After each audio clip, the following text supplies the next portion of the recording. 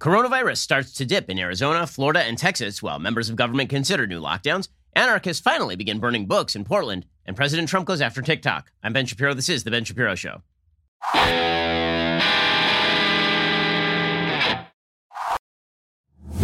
Today's show is sponsored by ExpressVPN. My savvy fans secure their internet. Join them at expressvpn.com/Ben. Well, I have to note that there's something that's very weird going on in this country and in media, and that is the sense that things are constantly getting worse with regard to COVID when the evidence that things are getting worse with regard to COVID really is not spectacular. And what I mean by that is obviously we've seen more deaths over the past month. There's just no question. I mean, we've seen more infections over the past month. But as a percentage of infection, deaths continue to decline. As a running tab in terms of hospitalizations, deaths continue to decline. Hospitalizations have started to decline in places like Arizona, Florida, and Texas. And it is also worthy of note that other countries are now experiencing unrest in the streets over lockdown. So all of the talk about how in the United States it's all red state, blue state kind of stuff, only these evil conservatives want to stop the lockdowns and reopen the economy. They are literally having mass protests in the streets of Berlin over the lockdown. In Israel, they've had mass protests in the streets over everything from unemployment to lockdown, specifically targeted lockdown against religious communities is one of the implications. This sort of stuff has been happening all over the world because it turns out that when you lock hundreds of millions of people indoor for months on end and tell them that in order to be safe from a virus that largely kills people who are above the age of 80, most people who are young are not going to abide by that. And most people who are young are going to start going out again. They're going to start participating in everyday life again. And let's be real about this, they probably should. If you're 20 years old, there is no reason for you to stay home other than you're afraid that you're going to infect grandma. That's pretty much it. And that means that when you visit grandma, grandma should wear a mask, and you should wear a mask, and you should socially distance. And that's all. The notion that large numbers of young people are in danger from this or dying from this, it is not statistically true. And I get the sense that there is this real gap in the American level of panic about this thing and the actual facts on the ground about how deadly this thing is. I think that if you asked regular, everyday Americans, how many people out of 1,000 who get COVID do you think are going to die of this thing? The average American would probably tell you out of 100 people, 10 will die. Out of 1,000 people, 50 to 100 will die. And that's not true. That is not true. If you are under the age of 25, you are not dying from this, statistically speaking. Okay, if you are under the age of 55, you're almost certainly not dying of this, statistically speaking. In fact, in the United States, we've seen something on the order of 150,000 deaths. When you break it down by group, I was talking with somebody who was actually a member of the group that wrote the CDC guidelines over the Shabbat weekend. And this guy was saying that the average age of death in the United States from COVID, and this is true according to the CDC, the average is 80, which means that half of the people who have died of this are above the age of 80. Half. Okay, and the truth is that nearly everybody who has died of this is above the age of 70. Okay, the CDC puts out these stats regularly. And here are the stats that are the latest stats. This is from late July in terms of absolute number of deaths by age group in the United States. And this would be out of a total of some 100,000 deaths that were reported to the CDC as of like mid-July, because there's been, again, this uptick over the past few months, and there's late reporting. Okay, so this is out of maybe 100,000 deaths that were reported to the CDC as of mid to late July. Hey, if you're under the age of 25, out of those 100,000 deaths, there have been 1,236 deaths. Okay, if you're under the age of 25, in a population that probably has 100 million people under the age of 25, there have been a grand total of 14 deaths below the age of 5. There have been a grand total of 23 deaths below the age of 15. And so we're not talking about large numbers of young people who are getting this and dying of this. Nor are we talking about large numbers of young people between the ages of 25 and 34 who are dying of this. There have been a grand total of, again, according to the CDC, and there's out of about 100,000 deaths that were reported as of mid-July, there were 200 deaths, age 25 to 34. And when you look at the curves from the CDC in terms of actual numbers of overall death in these age groups, COVID represents an extraordinarily small percentage of the overall number of deaths in these age groups, which is why, if you look at the flu, you should be, if you're a parent, you should be much more scared of your kid getting the flu than you should about your kid getting COVID. No doubt. And without a doubt, like you're 16 to 20 times as likely to die from the flu if you're under the age of 5 than you are to die of COVID, which again, should not be a surprise. We've known this for a long time. And this is why it's so maddening when you see our experts say things like, well, you know, it's true that mostly old people are getting this, but it could happen to anybody. Statistically speaking, it really can't. Statistically speaking, the people who are dying of this are generally older, which means you protect those populations. And then if you wish to reach anything like herd immunity, what you actually want is not to shut down the spread. You want young, healthy people to actually get it over time if you want to reach herd immunity. And I know herd immunity became this sort of bad term that you're not allowed to use anymore because we're all supposed to sit around waiting for the vaccine. But that was always a foolish notion that herd immunity was completely off the table, especially because, again, we can look back at Sweden. There's a lot of talk about Sweden was going for herd immunity. Look how badly they did it. Okay, Sweden never locked down. Sweden actually saw a GDP growth in their last quarter. And Sweden now has a declining level of cases and nearly no death.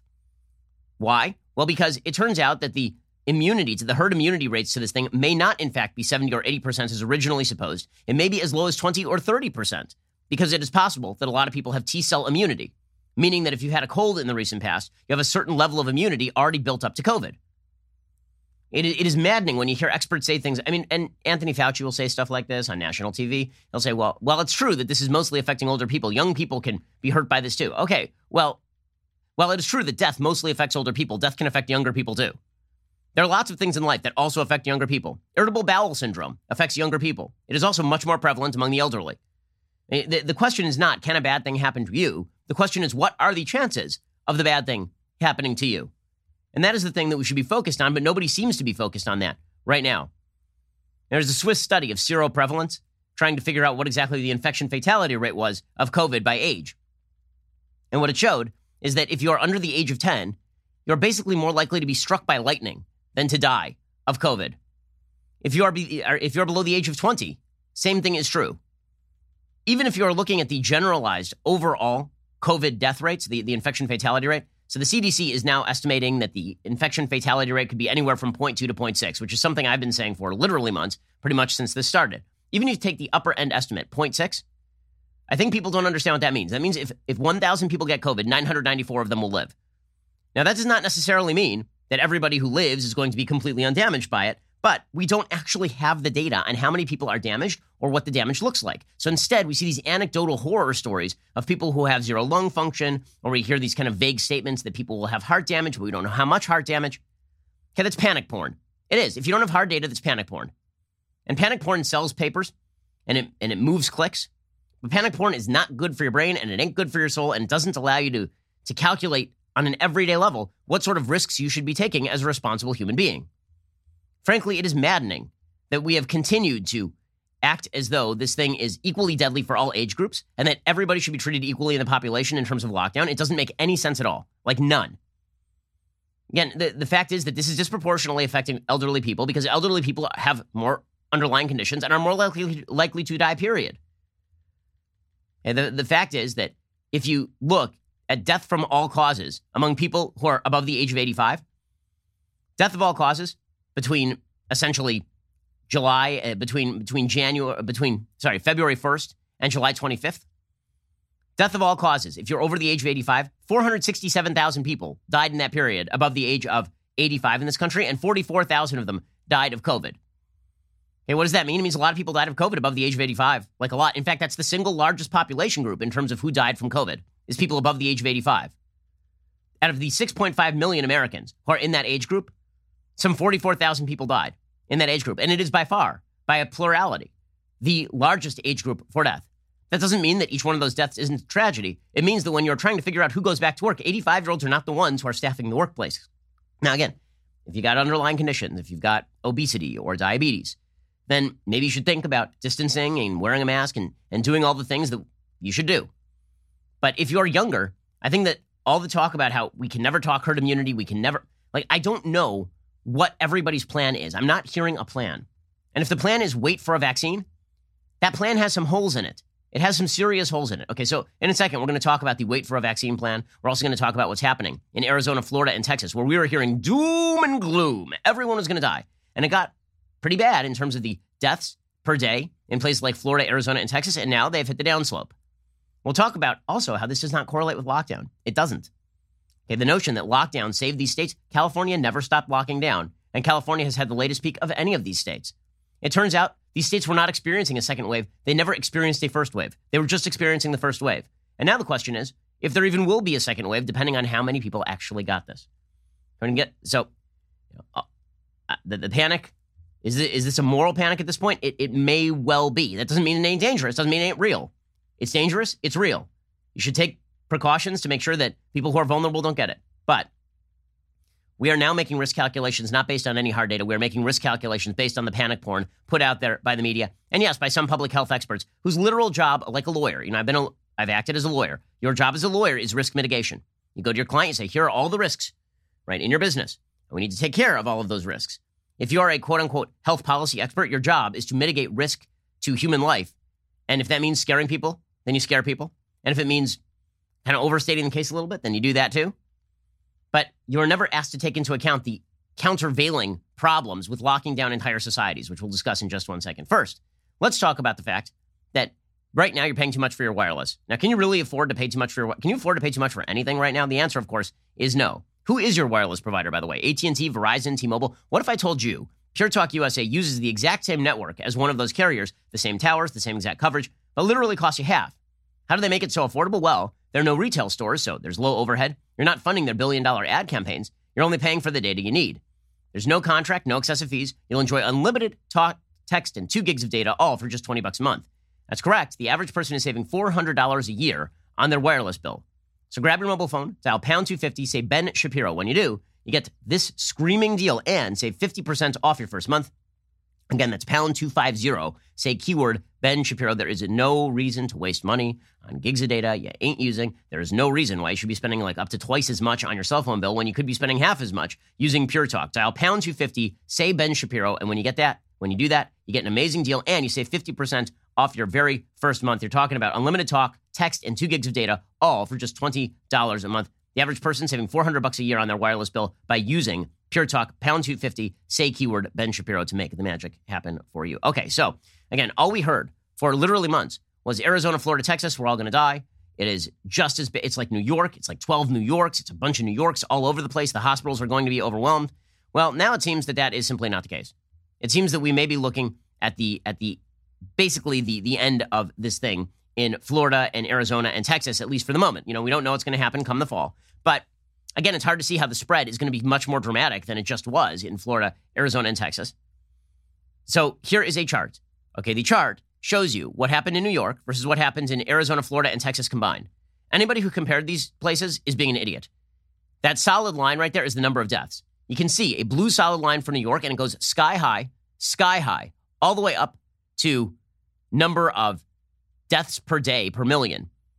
New York went up to like 40 deaths per day per million in the state. Arizona, Florida, and Texas combined never went above 10. Never. Okay, so it was never like New York. It was never like New York. You can see New York just got overwhelmed. New York got hit really hard. And more than anything, New York did not protect its elderly homes. And that meant a lot of elderly people died. Because guess what?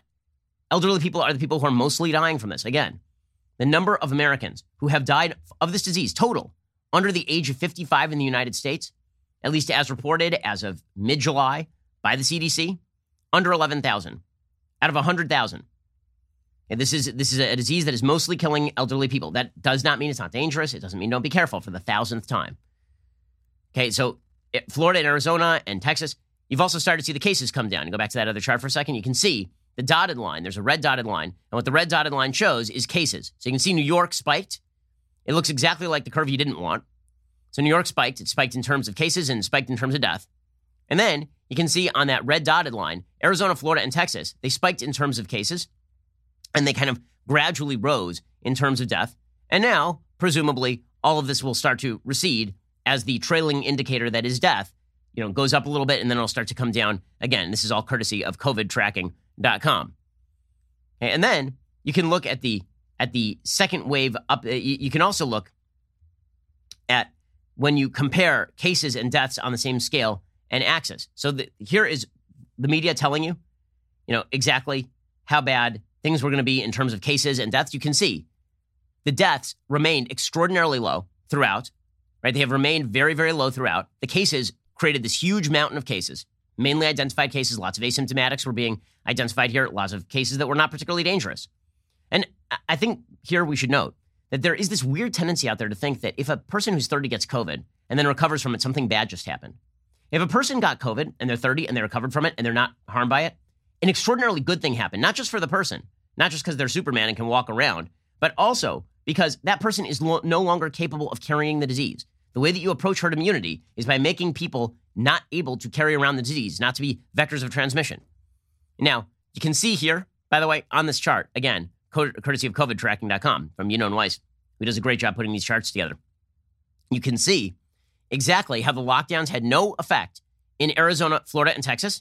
And then, as soon as the protests began, you can see the thing starts to spike. Right, the lockdowns kicked in late March. Okay, the case load had already started to rise a little bit. It basically was flat.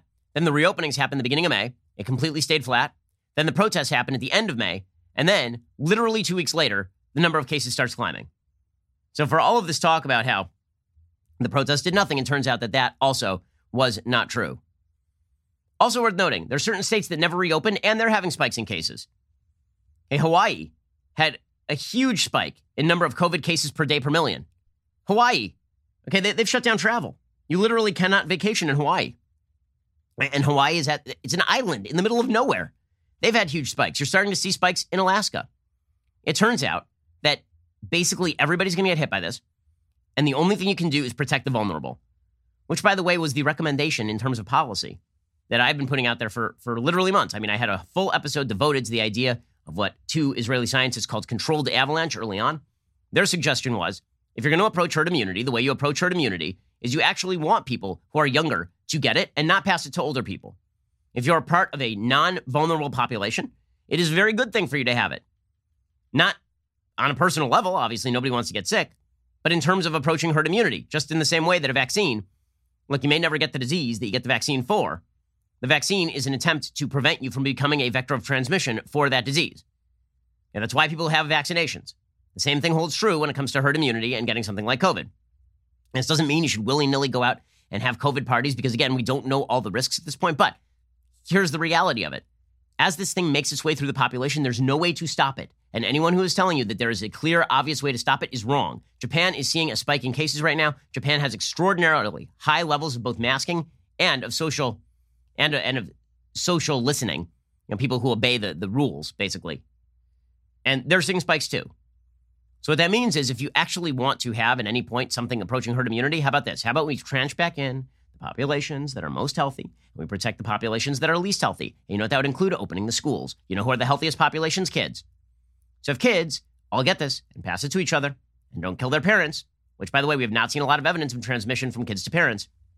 There's one lab study that came out over the weekend suggesting that kids can pass it and have the ability to pass it, but there are studies in Switzerland and Iceland and Australia and Sweden suggesting kids are really not passing this thing very much. Okay, then schools are actually a great way of taking an entire population off the table as carriers of the disease with the ability to pass it. It's not a bad thing. Meanwhile, the experts continue to act as though panic is warranted. Concern is always warranted. But panic is not warranted. And they're putting out not great information. So, for example, Dr. Fauci, who, again, I think he's doing the best he can. I think the man is an American hero for his work on HIV. I also think that his assessment of the situation throughout has been dicey. I think he has made mistakes for sure. And I think that the fact that Fauci will say things like, we need to lock down harder, while simultaneously refusing to answer questions about protests that probably seeded huge increases in places like California, there's something overtly political to that. Anyway, here is Anthony Fauci late last week testifying before Congress and saying, our big problem in the United States is we didn't lock down harder like Europe. If you look at what happened in Europe when they shut down or locked down or went to shelter in place, however you want to describe it, they really did it to the tune of about 95+% of the country did that. When you actually look at what we did, even though we shut down, even though it created a great deal of difficulty, we really functionally shut down only about 50% in the sense of the totality of the country. Okay, but most of the country didn't have caseloads like this. And by the way, he happens not to be right about this. Like on an actual level, he happens not to be right about this. The United States shut down about the same level in terms of voluntary social distancing as Germany. Apple does this thing they call mobility trends. Right? Mobility trends are basically, they use their data to track how people are making routing requests, like how much people are moving.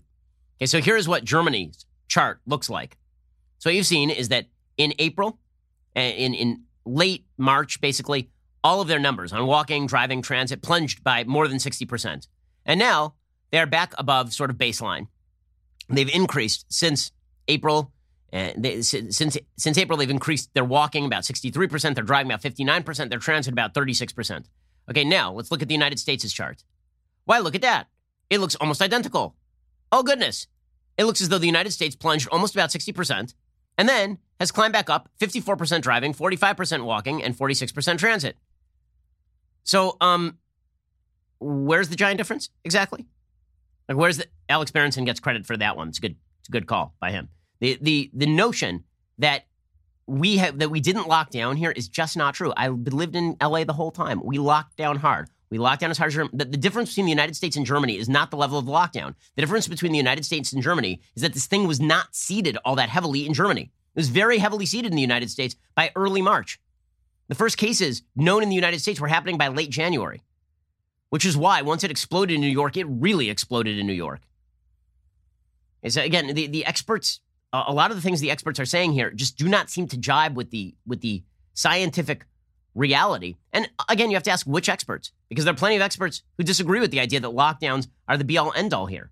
And if we ever hope to come out of this thing, I think that this pipe dream that we're going to lock down until there's a vaccine, I don't know what anybody's talking about. We were told flatten the curve. The curve has been flattened. You know what didn't get overwhelmed? The hospitals in Florida or Arizona or Texas. Or, by the way, California.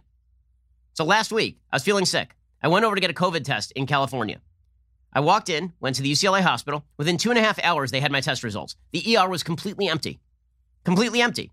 They were not being threatened in terms of ICU. I mean, I asked the nurses, are you being threatened in terms of ICU? By the way, thank God, I am COVID negative. And I say thank God, not because I was experiencing heavy symptoms or anything, but because my parents, who are in their 60s, were very careful about this stuff, right? I didn't want to be COVID positive because then I would have had to isolate and all of that. So here's the rule, okay, guys? If you have it, go isolate if you are near elderly people particularly, but generally, because you don't want this thing passing willy-nilly throughout society in ways that you can't control. 2, young people should go back to work. Young people who are healthy, young people should go back to work. And this is why the conversation happening about schools right now is not in any way related to reality.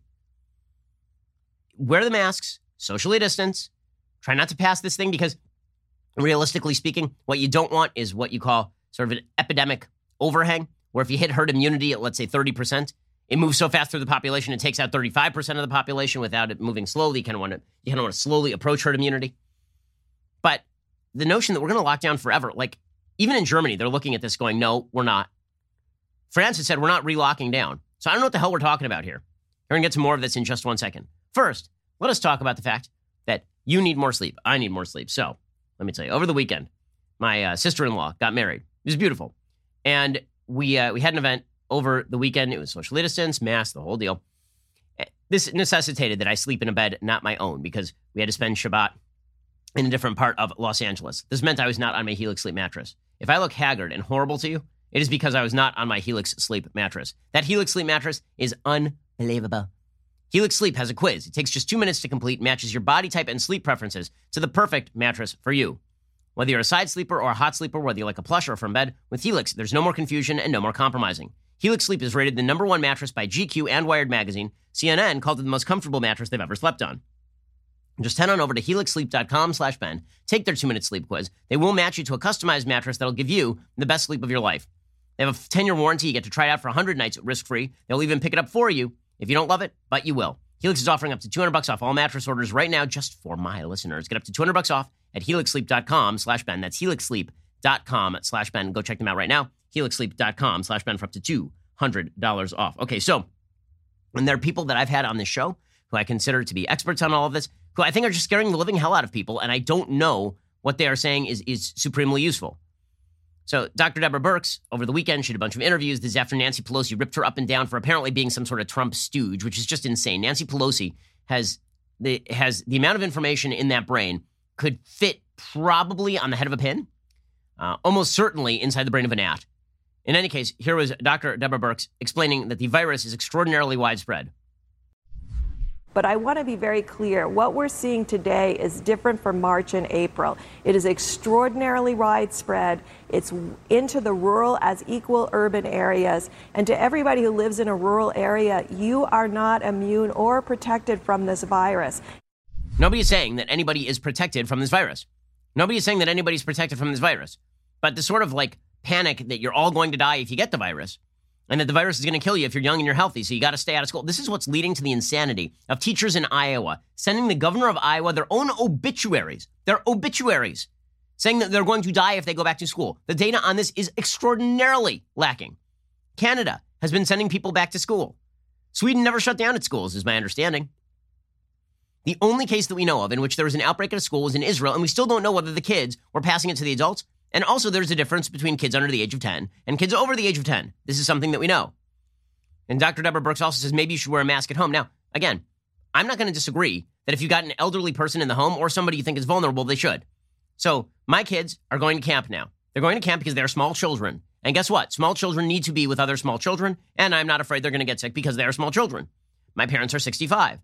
I talked to several doctors, and what they suggested is when my parents come over, my parents should socially distance outside, and they should be wearing N95 masks. And my parents are doing that. Is that fun for them? No. But is it smart to completely isolate my kids for all of time? I don't think so either. So I want the best of both worlds, which at this point means protect my parents, but make sure that my kids can also do the things they need to do. Here's Dr. Birx.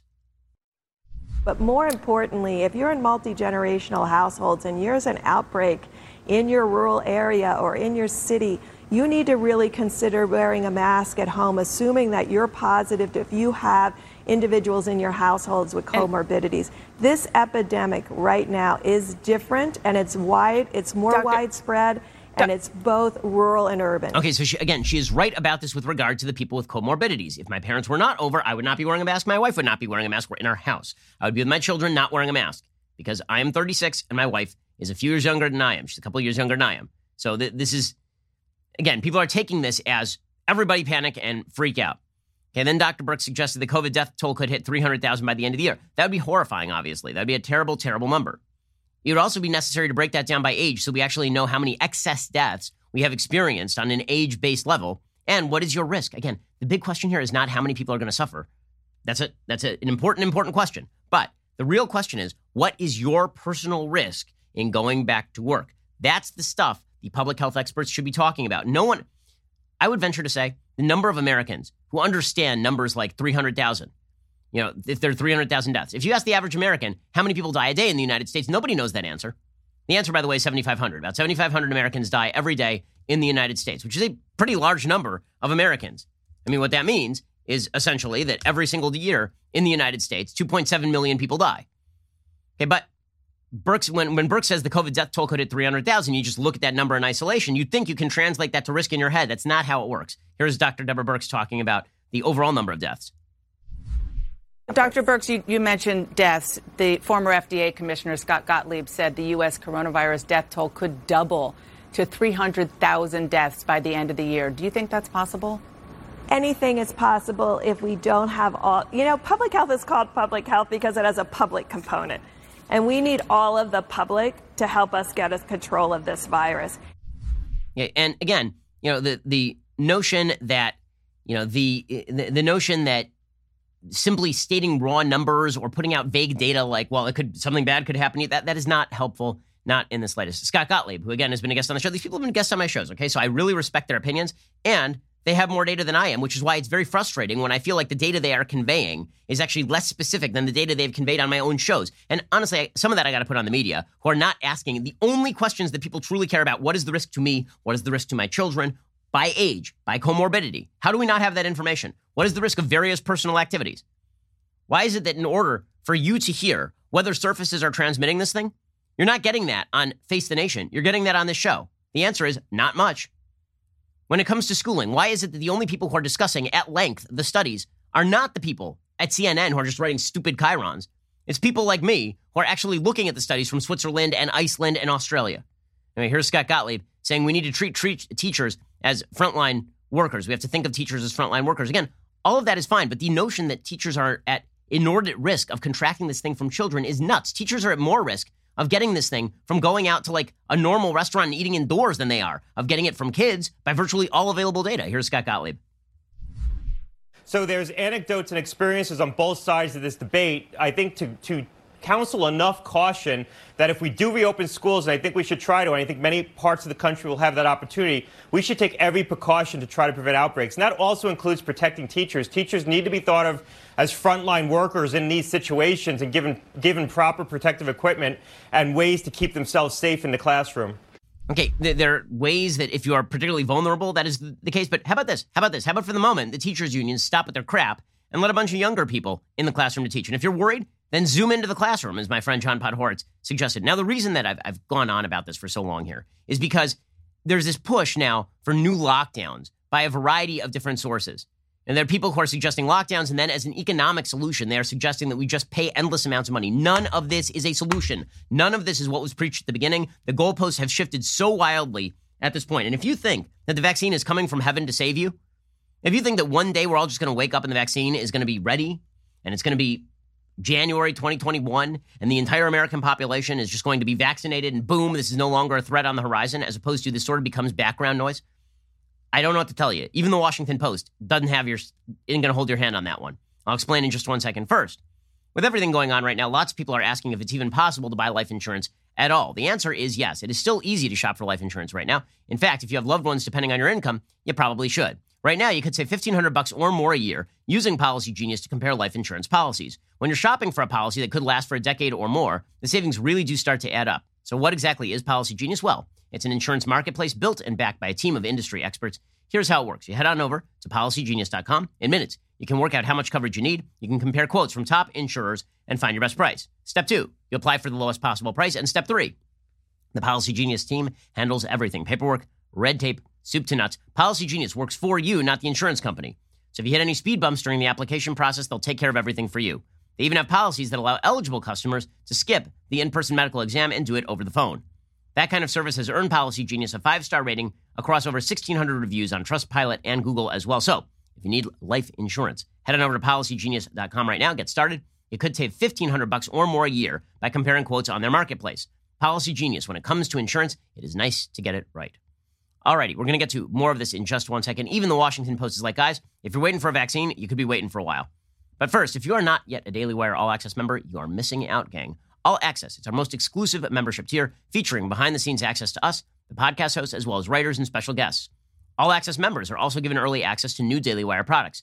As part of that, I'm excited to announce our brand new, limited count, collector's edition baseball bat. Oh yeah, this is a real thing. This is a real thing, guys. Check that out. Look at that. Right there, engraved Daily Wire on that. In collaboration with Pillbox Bat Company, you can metaphorically destroy arguments using this bat. Also, you can hit baseballs with it, because baseball is indeed the greatest sport, no matter what MLB does to try and social justice warrior its way out of being America's national pastime. This bat, it is handcrafted here in the United States, emblazoned with the Daily Wire logo. This run of bats will each be engraved with the individual number in the order they were produced, from 1 to 100. These bats, currently only being offered to our All Access membership tier. So join or upgrade now before they are all gone. Text the keyword baseball to 83400. We'll send you the link to check out this limited collector's edition bat.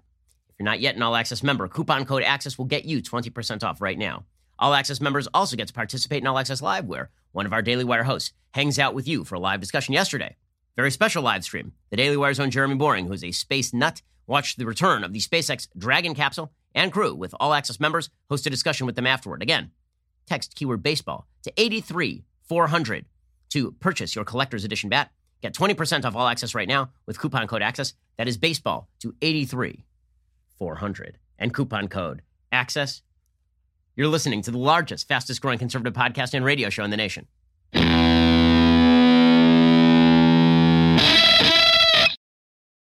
Alrighty, so the reason I'm focusing on this is because the status quo is not sustainable. Okay, we can't just keep spending money like this.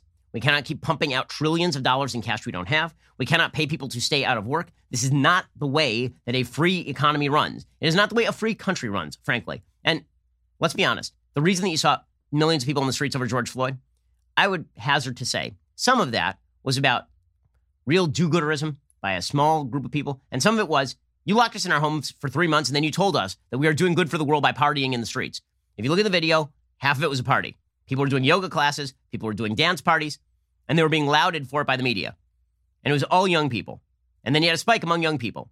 And you know what? Maybe in the end, That's not such a bad thing. If a bunch of young people got it and got better, maybe that brings us closer to herd immunity. Maybe it does. Maybe that ain't all a bad thing.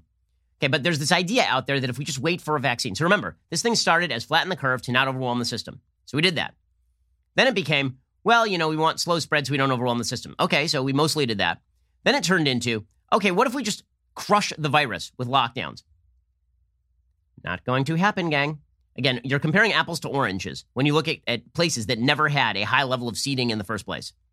If you look at a country that only had a couple of cases, or if you look at a country that had the Asian strain of this pandemic as opposed to the European strain of this pandemic, there are two strains, one is much more infectious, then you are comparing apples to oranges. And by the way, even in many of the places that originally had only the Asian strain, now the European strain has been reimported and you're seeing case growth. But is the vaccine going to save us all? According to the Washington Post, quote, in the public imagination, the arrival of a coronavirus vaccine looms large. It's the neat Hollywood ending to the grim, agonizing uncertainty of everyday life in a pandemic.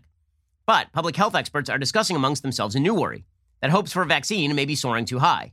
The confident depiction by politicians and companies that a vaccine is imminent and inevitable may give people unrealistic beliefs about how soon the world can return to normal, and could lead to resistance to simple strategies that can damp down transmission and save lives in the short term. I would also say that if you are of the belief a vaccine is absolutely imminent, this will also lead you to believe that you can hide in your home and be paid by the government until the vaccine comes. I by the way, I have much more faith in therapeutics than I do in vaccine. I have a lot of faith in therapeutics. We've already seen the hospital death rate drop by like 80%, according to Oxford, because of drugs like remdesivir, because of simple tactics like not using ventilators nearly as often, by using machines that can measure your oxygen levels as soon as you get into the hospital, so we know faster exactly what is going on with you. And there are certain treatments that have just gotten better.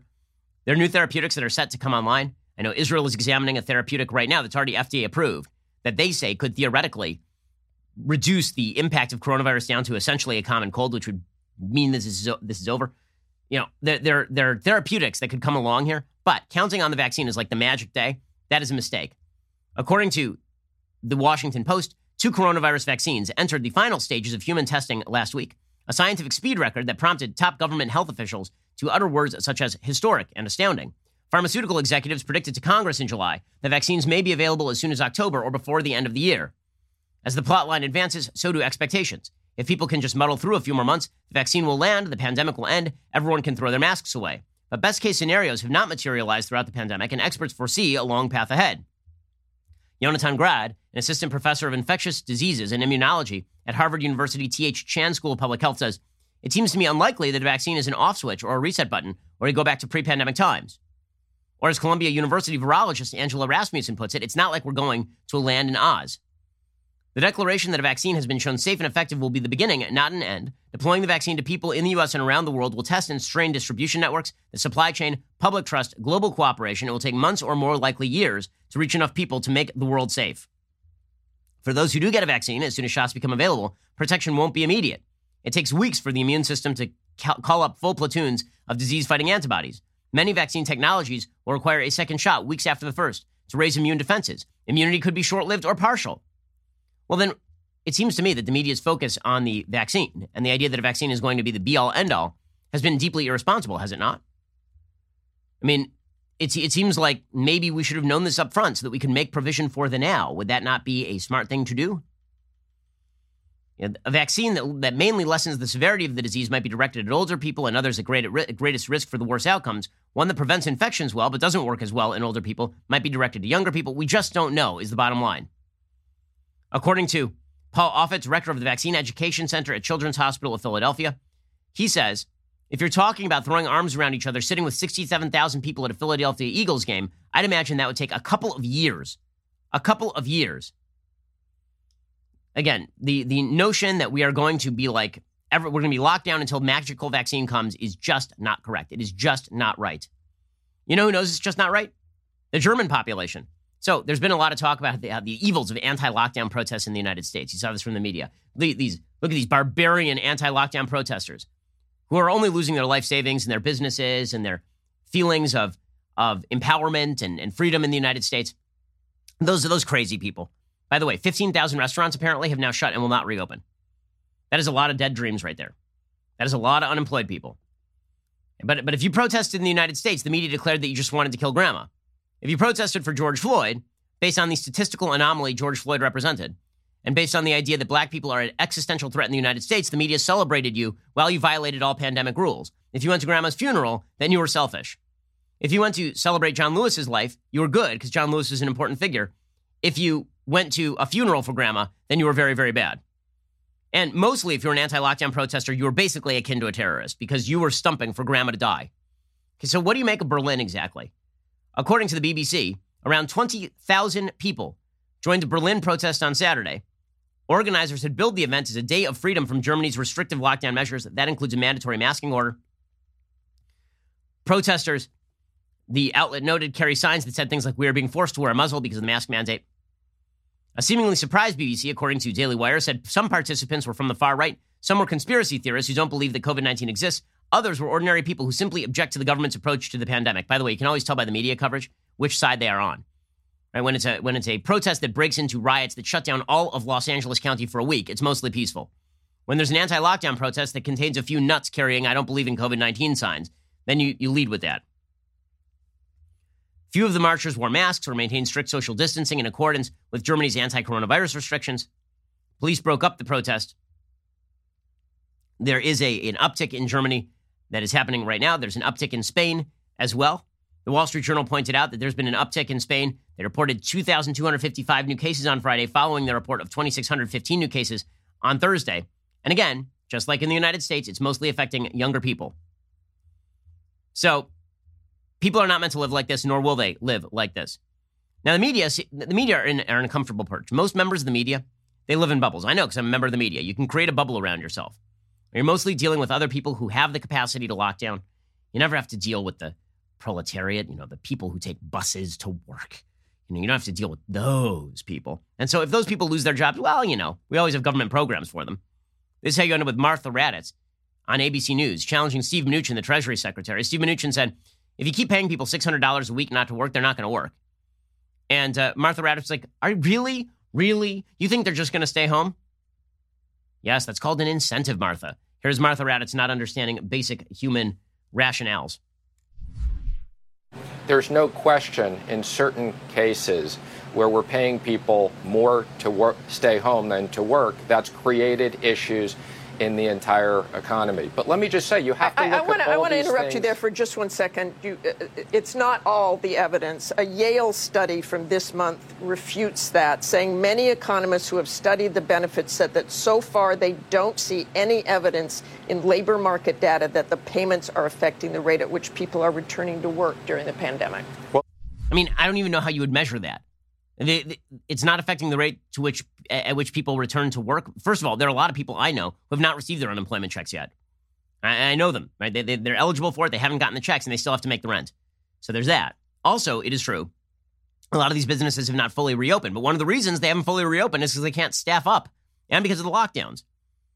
And Nancy Pelosi went even further. She claims that people will actually actively forego $600 per week to make $300 per week. So if the government offers you $600 a week, you're going to be like, you know what? Government, keep your money. I'm going to go to work anyway for $300 a week. Nancy Pelosi, crazy person, on ABC's This Week. But it's essential for America's working families. And again, to condescend, to disrespect their motivation is so amazing how insistent the Republicans are about a working family and their $600 and how cavalier they are about other money that is going out. Okay, she's an insane person. That's not looking down on working families. If somebody offered me more money to stay home than to work, I would stay home, wouldn't you? That's just basic human nature. Because why the hell would I work when I can stay home? It's more fun to stay home, mostly.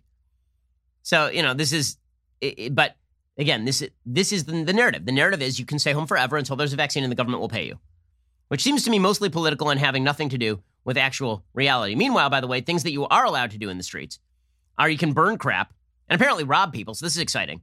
So over the weekend, Minneapolis police told people, they informed residents of the 3rd Precinct to prepare to surrender their belongings.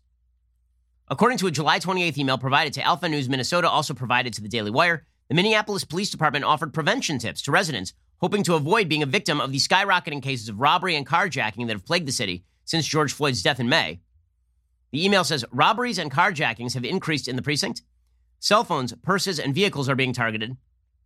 Some victims have been maced, dragged, assaulted, and some threatened with a gun. Downtown and southwest Minneapolis have seen an increase as well. We want those who live and work here to be safe. The email then goes on to list several tips that citizens can supposedly use to protect themselves, which also includes, like, just giving robbers what they want. Don't fight with the criminal. Do as they say. Also, never leave anything of value in your car. So well done, everybody. Everything is going incredibly, incredibly well. Meanwhile, the Portland rioters got wilder as some of the feds started to withdraw from Portland over the weekend. Fox News reported more than 150 rounds were fired. One woman was shot in Portland Friday night, while protesters on Saturday, some of whom appeared to impersonate press, threw glass bottles and shined lasers at city police officers sent to quell the nighttime unrest witnessed for more than 2 months straight. Some members of the media tried to pretend that this wasn't happening. The New York Times' Nicholas Kristof claimed that peace had broken out. Mostly peacefulness. Peacefulness intensifying everywhere. Our wonderful media telling you that lockdowns are possible forever. We can continue to just pay money, and also riots don't exist that are a figment of your imagination. Meanwhile, by the way, anarchists in Portland finally got to what they've actually wanted to do for a while. They were just burning copies of the Bible. Book burning. They're really just going for it now. They burned an American flag and they burned books. These are the good guys, according to the media. These are the ones who are standing for the sort of change America needs to see, burning the Bible. I'm sure this is all going to end perfectly, perfectly well. Okay, so what implications does all of this have for the election? Well, here's the thing. President Trump has a lot that he can run on.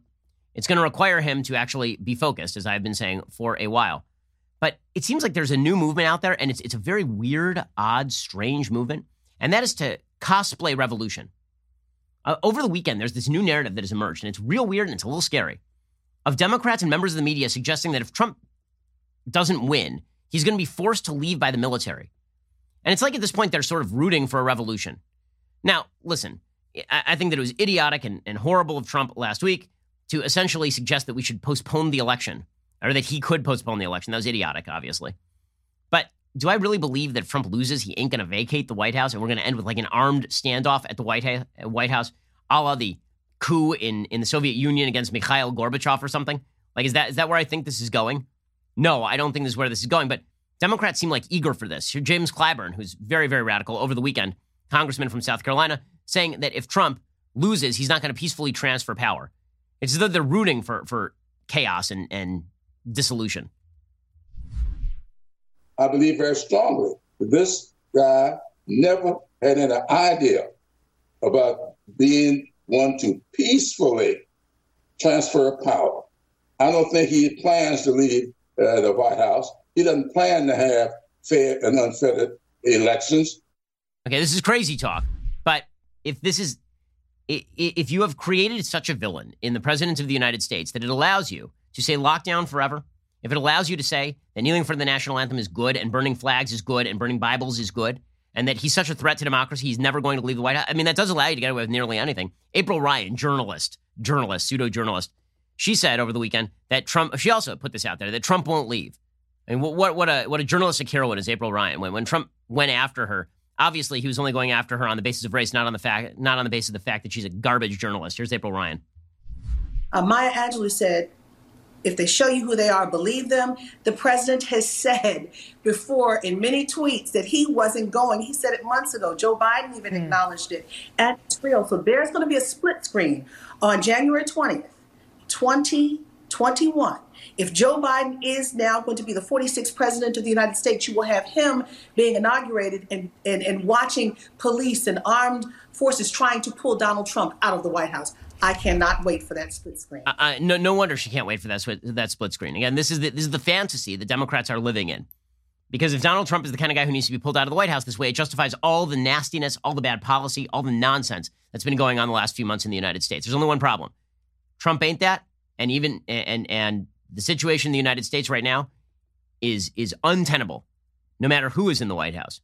Okay, we'll be back here later today with 2 additional hours of content, a lot I did not have a chance to get to. This is why you should subscribe over at dailywire.com. Meanwhile, go check out a copy of my new book, How to Destroy America in 3 Easy Steps, huge national bestseller. It has sold over 100,000 copies in various venues, in various forms so far. You can read it. I think it's a really vital read at this point in time. Go check it out right now. Otherwise, we'll see you here tomorrow. I'm Ben Shapiro. This is The Ben Shapiro Show. If you enjoyed this episode, don't forget to subscribe. And if you want to help spread the word, please give us a 5-star review and tell your friends to subscribe too. We're available on Apple Podcasts, Spotify, and wherever you listen to podcasts. Also, be sure to check out the other Daily Wire podcasts, including The Andrew Klavan Show, The Michael Knowles Show, and The Matt Walsh Show. Thanks for listening. The Ben Shapiro Show is produced by Colton Haas, executive producer Jeremy Boring, supervising producer Mathis Glover and Robert Sterling, assistant director Pavel Wydowski, technical producer Austin Stevens, playback and media operated by Nick Sheehan, associate producer Katie Swinnerton, edited by Adam Sayevitz. Audio is mixed by Mike Coromina. Hair and makeup is by Nika Geneva. The Ben Shapiro Show is a Daily Wire production. Copyright Daily Wire 2020. You know, the Matt Walsh Show, it's not just another show about politics. I think there are enough of those already out there. We talk about culture because culture drives politics and it drives everything else. So my main focuses are life, family, faith. Those are fundamental, and that's what this show is about. I hope you'll give it a listen.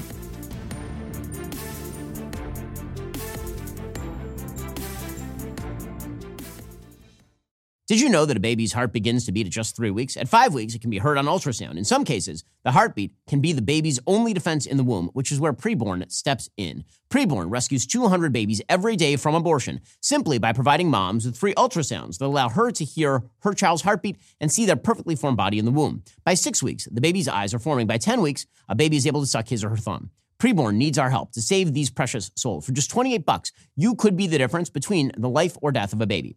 If you become a monthly sponsor, you'll receive stories and ultrasound pictures of the lives you helped to rescue. All gifts are tax deductible. 100% of your gift donation goes towards saving babies. To donate, dial pound 250, say keyword baby. That's pound 250 baby, or go to preborn.com/Ben. That's preborn.com/Ben. Go check them out right now. Preborn.com/Ben. It's the best thing you're going to do today or maybe ever. Dial pound 250, say keyword baby to start saving children today.